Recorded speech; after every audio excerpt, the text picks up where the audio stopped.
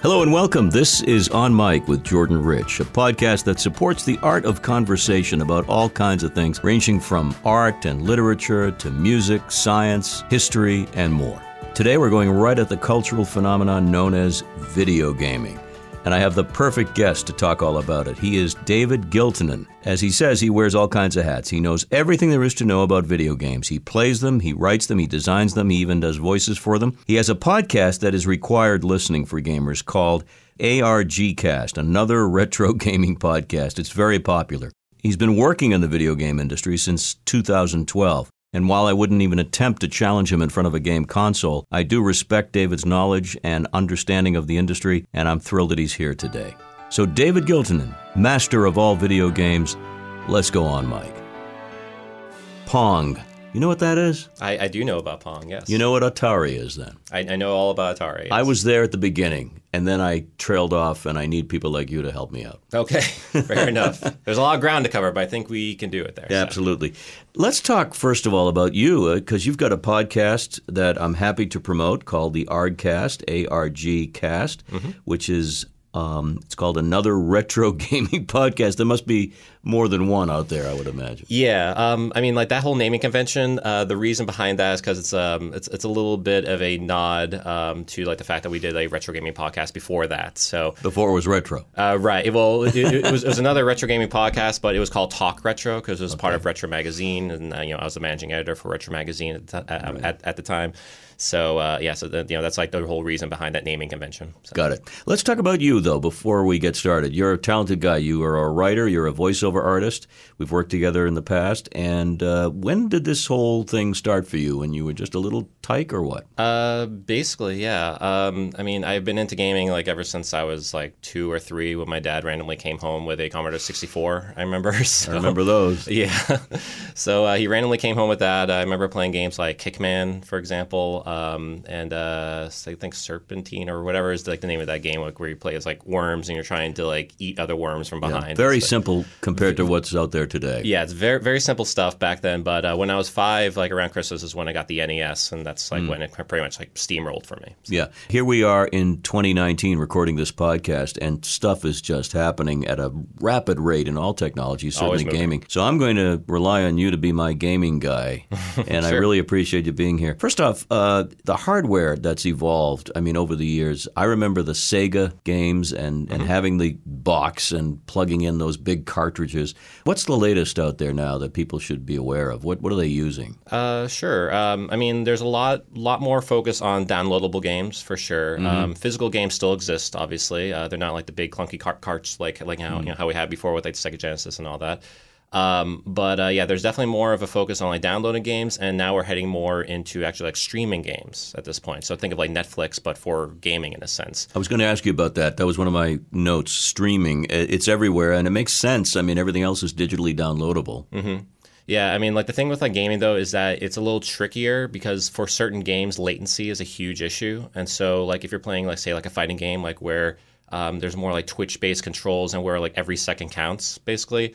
Having like a game stream like over like a cloud server or whatever can be like a little problematic for like games like that. And also like people, I feel like more so like with gaming than say with like movies or music, people who are into games like the idea of like owning the games, and so now we're actually slowly getting away from that. I feel like. Talk a little bit about how many video gamers are playing other video gamers, because it used to be you got the game. When I was a young lad, you got the game and you played by yourself and you try to defeat the serpent or have Aladdin beat the dragon. Yeah. Have Aladdin take his sword out and whip the bad guys. But now it's so interactive, isn't it? In so many ways. Yeah, I mean, I guess like if you're looking at the difference, I guess like from say like Aladdin on the Sega Genesis, I'm guessing that's what you're referencing. Yes. So if you're looking at something like that, like where it's like a simple like straightforward game, like you start at the beginning, you go through your levels, you beat bosses, and you get to the end, and you see the end credits and all that. There are certainly a lot more games now, like where it's all about like online multiplayer and playing against other people. So I think of like like Fortnite or Overwatch, games like that. So there's definitely more of a focus on that, and also more of a focus on having like big like world building moments basically. So you have like a giant like map that's like open ended. You can go anywhere. So you think of like Grand Theft Auto. That's certainly more of a focus as well. I mean, you think of like the games like The Witcher as well. That's also very much like that. Speaking of Grand Theft Auto, I read a stat somewhere recently that it's the most popular video piece of production in the world. I mean, in terms of downloads and actual ownership, beating out the Avengers and everything else. Downloads of Grand Theft Auto. Mm-hmm. Incredible. What do you attribute its success to in that case? I mean, certainly with Grand Theft Auto specifically, that franchise really came into prominence with Grand Theft Auto 3. So Grand Theft Auto like 1 and 2 as well. I think there was like a spin-off too, like where you were in England. Those were like top-down 2D games. Like they were like good games, but they weren't like anywhere near to the success of like what Grand Theft Auto 3 and on were. And like the big reason for that really is because of the controversy behind them.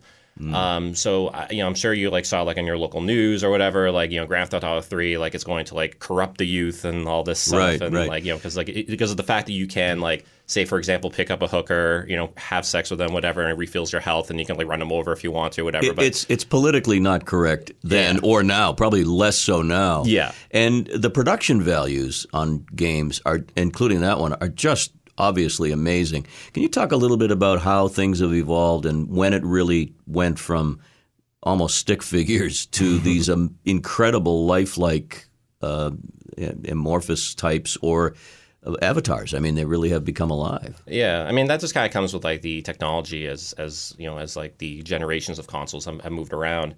I mean, so you certainly think of like the NES like with like 8-bit graphics and all that, like how games look like, say like Super Mario Brothers or The Legend of Zelda, and all like pixelated and all that stuff. And then you move into like PlayStation 1 where it's more like voxels and like how characters look, where it's a basically voxel shape, basically like where it's kind of like a lot of flat edges, but still like more human-like in a sense. Mm-hmm. And now when you look at like with Xbox 360, Xbox One, PS3, PS4, whatever.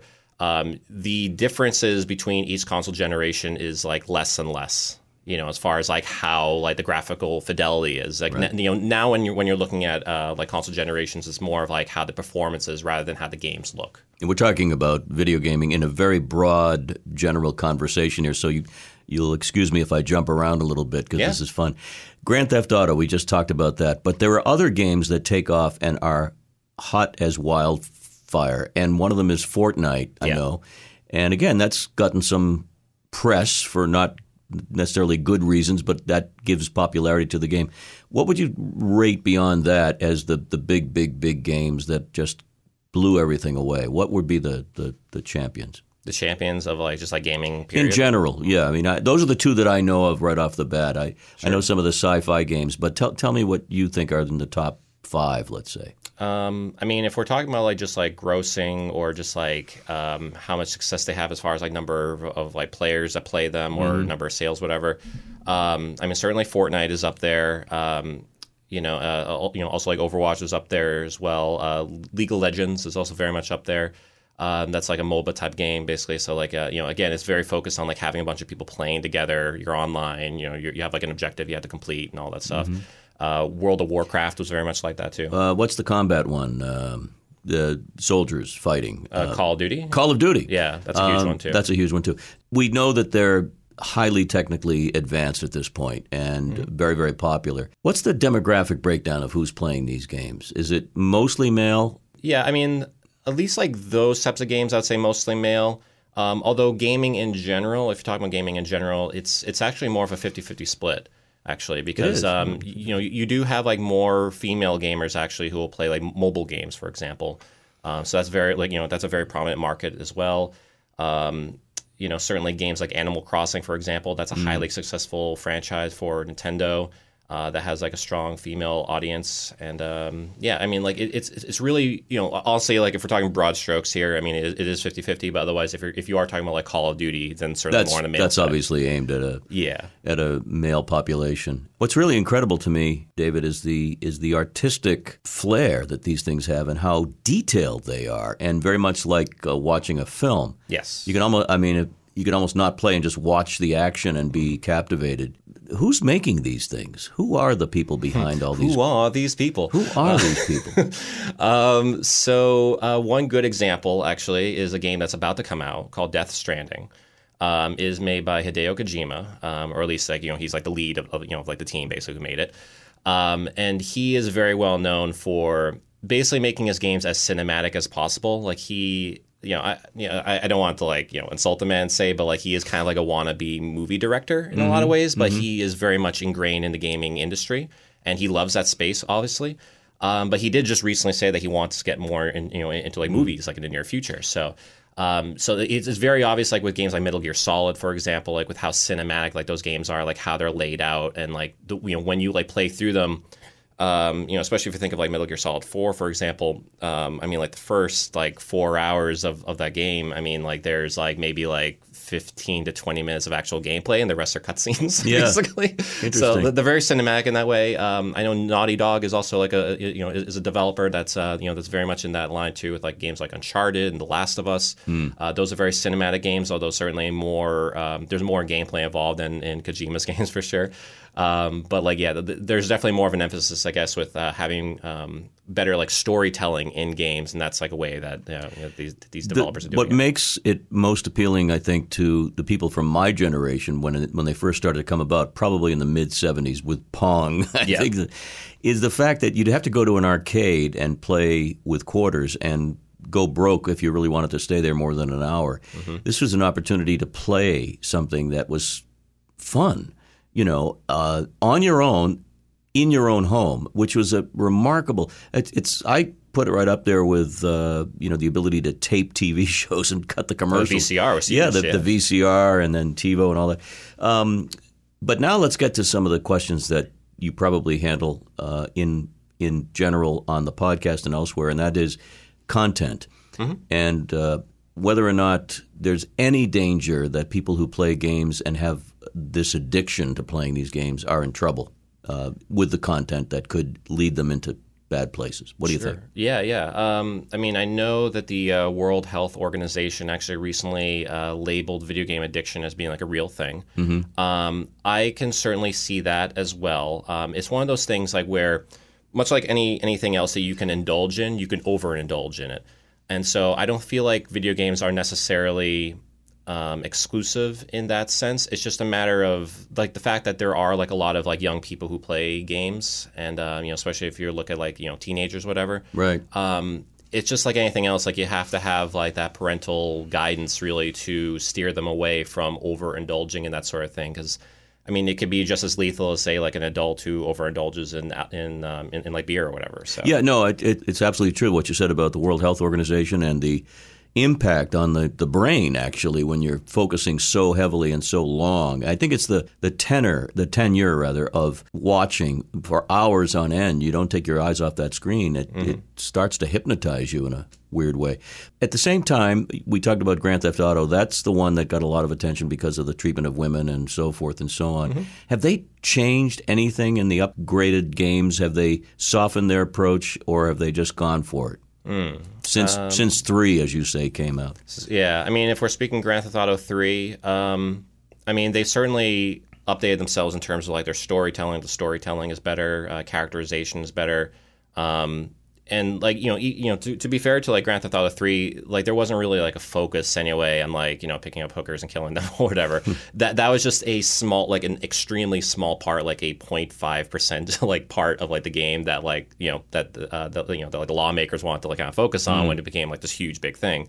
But otherwise, I mean, that's still like, as far as I know anyway, that's still like a thing you can do, but like it's just, again, it's not like a focus. It's just the fact that you're in this big sprawling city. Well, is there any, I don't even know this, so I'm asking you, is there any kind of rating, parental guidance system absolutely. For games? I thought there was. Yeah. It's called the ESRB. Okay. So basically that came about because of when Mortal Kombat first came out, that was a focus, as well as a game called Night Trap, which I'm not sure if you heard of it, but Night Trap got like a lot of flack because it was an FMV game, which is full motion video, and it showed basically like these like teenagers who are being like chased around by like vampires or whatever, but they're not really vampires. They're like guys in like garbage bag like costumes or whatever, and like trying to suck their blood or whatever. But like these were games that were being like focused by people like Jack Thompson back in the day, and also like other like lawmakers, whatever, like back in the day. Saying that like video games are violent, we need to have some sort of like rating system like in place. And so it was going to be government mandated in that case. And so the video games industry said, no, we have to mandate it ourselves because you guys don't know what gaming is. You have no idea what this industry is or anything like that. Honestly, it would have been a disaster if it was government mandated in that sense. Yeah, it usually is. And it's self-regulated then? It's self-regulated, and so it's under the ESRB in that case, and so they do like the ratings. So like there's like M for mature and T for teen and all that. So. Let's go to the other side of the equation and talk about the positives. What does video gaming, for somebody who doesn't abuse this and become totally addicted, what can it do to you to strengthen your skills, your skill sets? What has it done for you? Sure. I mean, it's been entertaining, but what beyond that can it do? Yeah. I mean, certainly entertaining, but also, especially when you're looking at like online gaming for sure. And when you like think about like voice chat and all that, I've actually like made some friends through voice chat, actually through playing games, like playing Overwatch or like playing Phantasy Star Online back in the day. That was on like the Dreamcast for those of you who don't know. So, I mean, there was that, and also like have like the hand-eye coordination and like just. Also, like for me, like I'm someone who likes to perform, and I love like seeing like performances, and seeing how video games have like progressively gone more into like the performance side of things. Like certainly with with like voiceover. Yes. It's kind of like a teaching tool for me in that sense too, as far as like how storytelling can be done in this medium as opposed to just like passively watching a movie, for example. Well, what's cool about it, and we'll talk about voiceover in a second, but what's cool about the games that I've seen played, I don't really play them, is the number of potential scenarios, because if you're adept at the game, you're going to want to go to the next level and the next level. And I often wonder, how many do they build into some of these things? Are they infinite? Are they adding levels all the time to upgrade the game? In some cases, they can be infinite. Like there's one game which I'll plug here called Enter the Gungeon, is made by Dodge Roll Games. Basically, that is a roguelite top-down shooter style game. But that game kind of feels like I could play it like all the time because the levels always change. So like the whole idea of like a roguelite game basically is that you have like levels that that always kind of like change like the parameters around like the shape of the room, what's in the room, like what the dungeons themselves like actually are have or look like, and like what weapons may be available in that particular run, for example. So you always have something different every time you're playing, and it's very easy to kind of like you like die, you jump right back in, die, you jump right back in kind of gameplay. So the people creating these, and you certainly know some of these folks, are pretty creative to not only think about the basic structure, but sort of plan ahead, surprise the player. Because without that, it's just, you master it and you move on. You don't want to keep playing it. Right. Very important to keep them interested. I mean, that was a big concern, I know, for developers back in the 90s when renting video games was like a huge thing. And they wanted to make it so, a lot of developers back then, knowing that, purposely made their games more difficult than they intended to, really, so as to make it so that kids can't just beat their game in a weekend, basically. So. There's nothing more frustrating for me. I use a pen and pencil to do crossword puzzles. That's how old I am. But when I get a challenging one and it's so easy, it's kind of disappointing. I wanted a little more of a challenge. It's the same thing with video games. Talk about voiceover for a second, because you're into that yourself. Yep. So am I, obviously. This has really become a market for voiceover actors, but big name actors as well, hasn't it? Yeah. I mean, certainly one that comes to mind anyway, not for the better, but by the way, is Peter Dinklage when he lended his voice for basically your ghost companion in Destiny. And I liked his performance enough, but it was very clear that like as you're like hearing him more, like he's not really giving it his all, or he doesn't really care really about the role because he's too busy with like with Game of Thrones and all that. Yeah, exactly. But like I feel like a lot of the best performance you're going to find from the people who aren't already like stage performers or like movie actors or like anything like that. It's more of like people who are like Nolan North or Troy Baker. Dave Fennoy is another big one. I actually really like Dave Fennoy a lot. I've done like an interview with him before. Same thing with Melissa Hutchison. Dave Fennoy and Melissa Hutchison, they worked on like the Walking Dead games, which like their performances in particular really laid the groundwork, I feel like, from then on as far as like what performances in games can be like and what they're capable well, the of. audio is an important facet here. It's not just the video. And people in movies and television sometimes downplay audio when they're producing things. But I love the fact that the audio is nowadays so crisp and well produced. And just a little sidebar, and I'm sure you know about this, but when actors go in to record for a video game, it's kind of like doing a menu for a bank or something. You have to do all kinds of inflections because the computer will place all kinds of answers and responses. You also have to learn how to die. I've found that out. Yes. I did want to all the grunts and groans, right, Sure. David? Yeah, absolutely. I mean, that's certainly a big thing. Certainly if you're playing as like, say, like a fighting game character, for example. I mean, like it helps like, every time you get like hit or whatever, it's just like, just random like kind of sounds kind of comes like, huh, huh, huh, like all that stuff. So It's very weird if you're walking by a studio and the door's ajar and you hear that, but it's what has to be done. yeah, exactly. Now, here's a question for you. If maybe you've toyed with this idea, but if you could create a game and maybe you've thought about it, what's out there that hasn't been done or that you'd like to see done? Is that a fair question? It's a fair question. I'm not sure if I have one in mind as far as like one that hasn't been done. Although I know for me, I would like to see more like stealth related games come back again. So like by that I mean like games with like stealth mechanics, like Splinter Cell, for example. That's a particular franchise I would love to see come back. Well, what do you mean by? I know what stealth means. The dictionary definition. What do you mean here? So in this case, like with like a game that's like very heavily focused on like stealth mechanics, meaning that you like hide from your enemy, you're meant to kind of like move past them. It's not necessarily a, grab your big gun and engage kind of like game basically. So I always like enjoyed those types of games, like where you have to be like implement some espionage in a way. Yeah, thinking man's game. Yeah, It's a little bit more thought involved than simply blowing some creature away. Yeah, and there are games like even today that still implement like those things like in their mechanics. But I actually do really would really like to see more games I guess come back with it just being a strict stealth game. So that's like one thing. It's not like anything groundbreaking by any means, but like it's something I would like to see come back. You mentioned earlier, David, that technology is increasing in its alacrity and its speed in terms of what's coming out. But this is a piggyback question. What is coming out? What do you see in the future, say 3 to 5 years? Anything that's going to just blow us away, or have we been blown away to the point now we can't be? I mean, there's certainly a lot more things that's coming out that's going to blow us away. One thing that certainly comes to mind is Google Stadia. So Google is now going into the gaming market hardcore with their own console.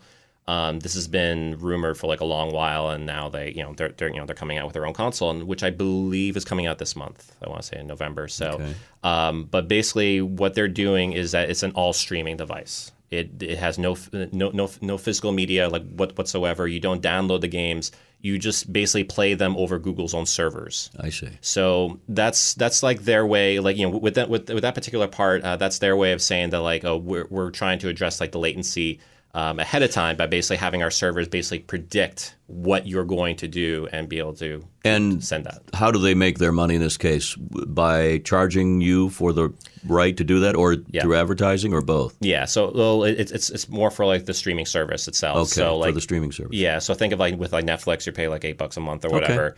In this particular case, I think you're paying $10 a month. Don't quote me on that, but I want to say that's what the price is. So that's happening. Apple's also doing it too with Apple Arcade, although they don't have an actual device that they're coming out with. It's just like the Apple Arcade service, and so now you can use whatever Apple device you have in order to access that and access the games to that. So they're also doing their own streaming service that way. Final question, and this is something that I think everyone can relate to. Given a choice, are you a mouse guy, a keyboard guy, a controller guy? What's your favorite apparatus? I've always generally been more of a console guy, so like the controllers for sure. Right. Although I've certainly used like mouse and keyboard for like a number of games, usually for like real-time strategy games like Warcraft or StarCraft or whatever. Those games just lend themselves more to being like mouse and keyboard. Although for me, like, because I know like for like a lot of first-person shooter fans, like, a lot of them, prefer to use like mouse and keyboard. You certainly get like a lot more control in that sense. I know for me, I grew up with like controllers in that sense, so that's what I use. Some of the controllers are really cool. They are? They look like lasers and phasers and all that kind of stuff. And I love the one game that I you remember playing a couple of times was a motocross kind of game. You know, you're in the driver's seat of the racing car, and it's a steering wheel that you're playing with, which makes sense as opposed to I wouldn't want to drive a car with a mouse. Right. Certainly not a mouse sitting beside me. Well, this is really interesting. Let's plug your podcast again. Tell us about it. Sure, yeah. So the podcast I do is called Artcast, which is short for Another Retro Gaming Podcast. Basically, we celebrate old school games, and we have on guests and do giveaways and all that. We've been around for almost 4 years now. We're fast approaching our 200th episode. So yeah, and actually, later on tonight, I'm not sure when you're going to have this up, but later on tonight we're going to be recording for our Hideo Kojima episode. So that is something that we're working on, and we have some big plans for the future as well. So. Well, David Giltonen's own website is logicallydashing.com. I love the picture of the anime guy, yeah. The anime guy that is you here. Very handsome dude, very tough looking. Nothing like me at all. Well, that's the fun of it. That's the fun of it. But seriously, it's an industry that is huge in terms of popularity around the world, and it's here to stay. And it's nice to know that we have people like you to sort of put everything into perspective and at the same time enjoy the fun of it. One more thing I've got to ask you. Sure. Do you ever play Asteroids in an old bar room? I played Asteroids, not in an old bar room, but certainly at an old arcade, for sure. In an old arcade. Yeah. Asteroids was my favorite game. Yeah, it's a great game. Because it was, and Centipede, because these were barroom games. I'm not a drinker, but I go to bar rooms to play games in the old days. And there's something about Asteroid that was so simple and so Star Wars-y, and sometimes it's fun to go retro, right? Go back and take a look at those old games. Absolutely, yeah. And retro gaming has certainly come back in a big way as well. I mean, certainly with what Nintendo is doing with the NES and SNES classics, and with Sega with the Genesis Classic and all that too. So that, and also having a lot of retro games available now in modern consoles, that's certainly become a big thing. I know there are businesses that make their whole business model that actually focus on having physical releases of newer games to make them look like older games. It's as we sit in my studio, look across your shoulder, you'll see albums. I never get rid of them, and they came back. David, thank you so much. It's delightful. I really enjoyed working with you here doing this, but in the past we've worked together as well, and it's been a great experience. And I wish you the best with all of your projects, and keep racking up high scores. Absolutely. Thanks, Jordan. A fine friend and a terrific talent, David Giltonen. Everything you need to know about video gaming and more. Don't forget you can subscribe and download and rate and review us anytime. And tell your friends about it. We are growing in popularity. We're now entering our 3rd year. And if you'd like to contact me, Jordan@chartproductions.com. That's where we produce the program with help from Ken Carberry and, of course, Dan Tebow of Fast Twitch Media. You can also find me on Twitter @JordanWBZ, and on Facebook, it's The Jordan Rich Show. Hey, until next time, be well so you can do good. Take care.